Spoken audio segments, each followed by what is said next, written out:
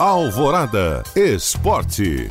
Vivendo o melhor momento na Série B e perto de entrar na briga pelo acesso, o Cruzeiro volta a campo nesta terça-feira pela 27ª rodada da competição. A Raposa encara o CRB fora de casa e pode diminuir ainda mais a distância para o G4. O time celeste ocupa atualmente a 11ª colocação da Série B com 34 pontos, a 9 pontos do G4 e a 9 da zona do rebaixamento.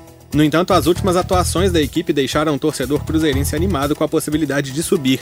O adversário não vence há 4 rodadas na competição e perdeu o principal jogador do time. O atacante Léo Gamalho, que marcou nos 3 confrontos neste ano com a Raposa, deixou o clube em setembro rumo ao futebol do Catar. A bola rola às 9h30 da noite no estádio Rei Pelé, em Alagoas. Antes, às 7h15, o América tem confronto direto pela vice-liderança da Série B. O Coelho encara o Sampaio Correia no Independência. 3 pontos separam as duas equipes. O time de Lisca tem 47 e os maranhenses estão com 44. Se vencer, a equipe alviverde pode diminuir a diferença de pontos para a líder chapecoense para apenas 1 ponto.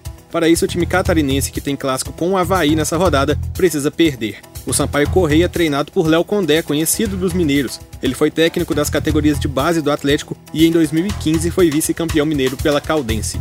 Para fechar com o Galo, o goleiro Rafael foi liberado para voltar aos treinos. Ele cumpriu o período de isolamento após ser diagnosticado com a Covid-19. Rafael era o único jogador que ainda estava afastado. Dessa forma, o Atlético não tem mais desfalques em função do novo coronavírus. O alvinegro soma 33 infectados pela doença desde o início da pandemia, entre jogadores dos times masculino e feminino, diretoria e comissão técnica. Bruno Favarini para a Rádio Alvorada.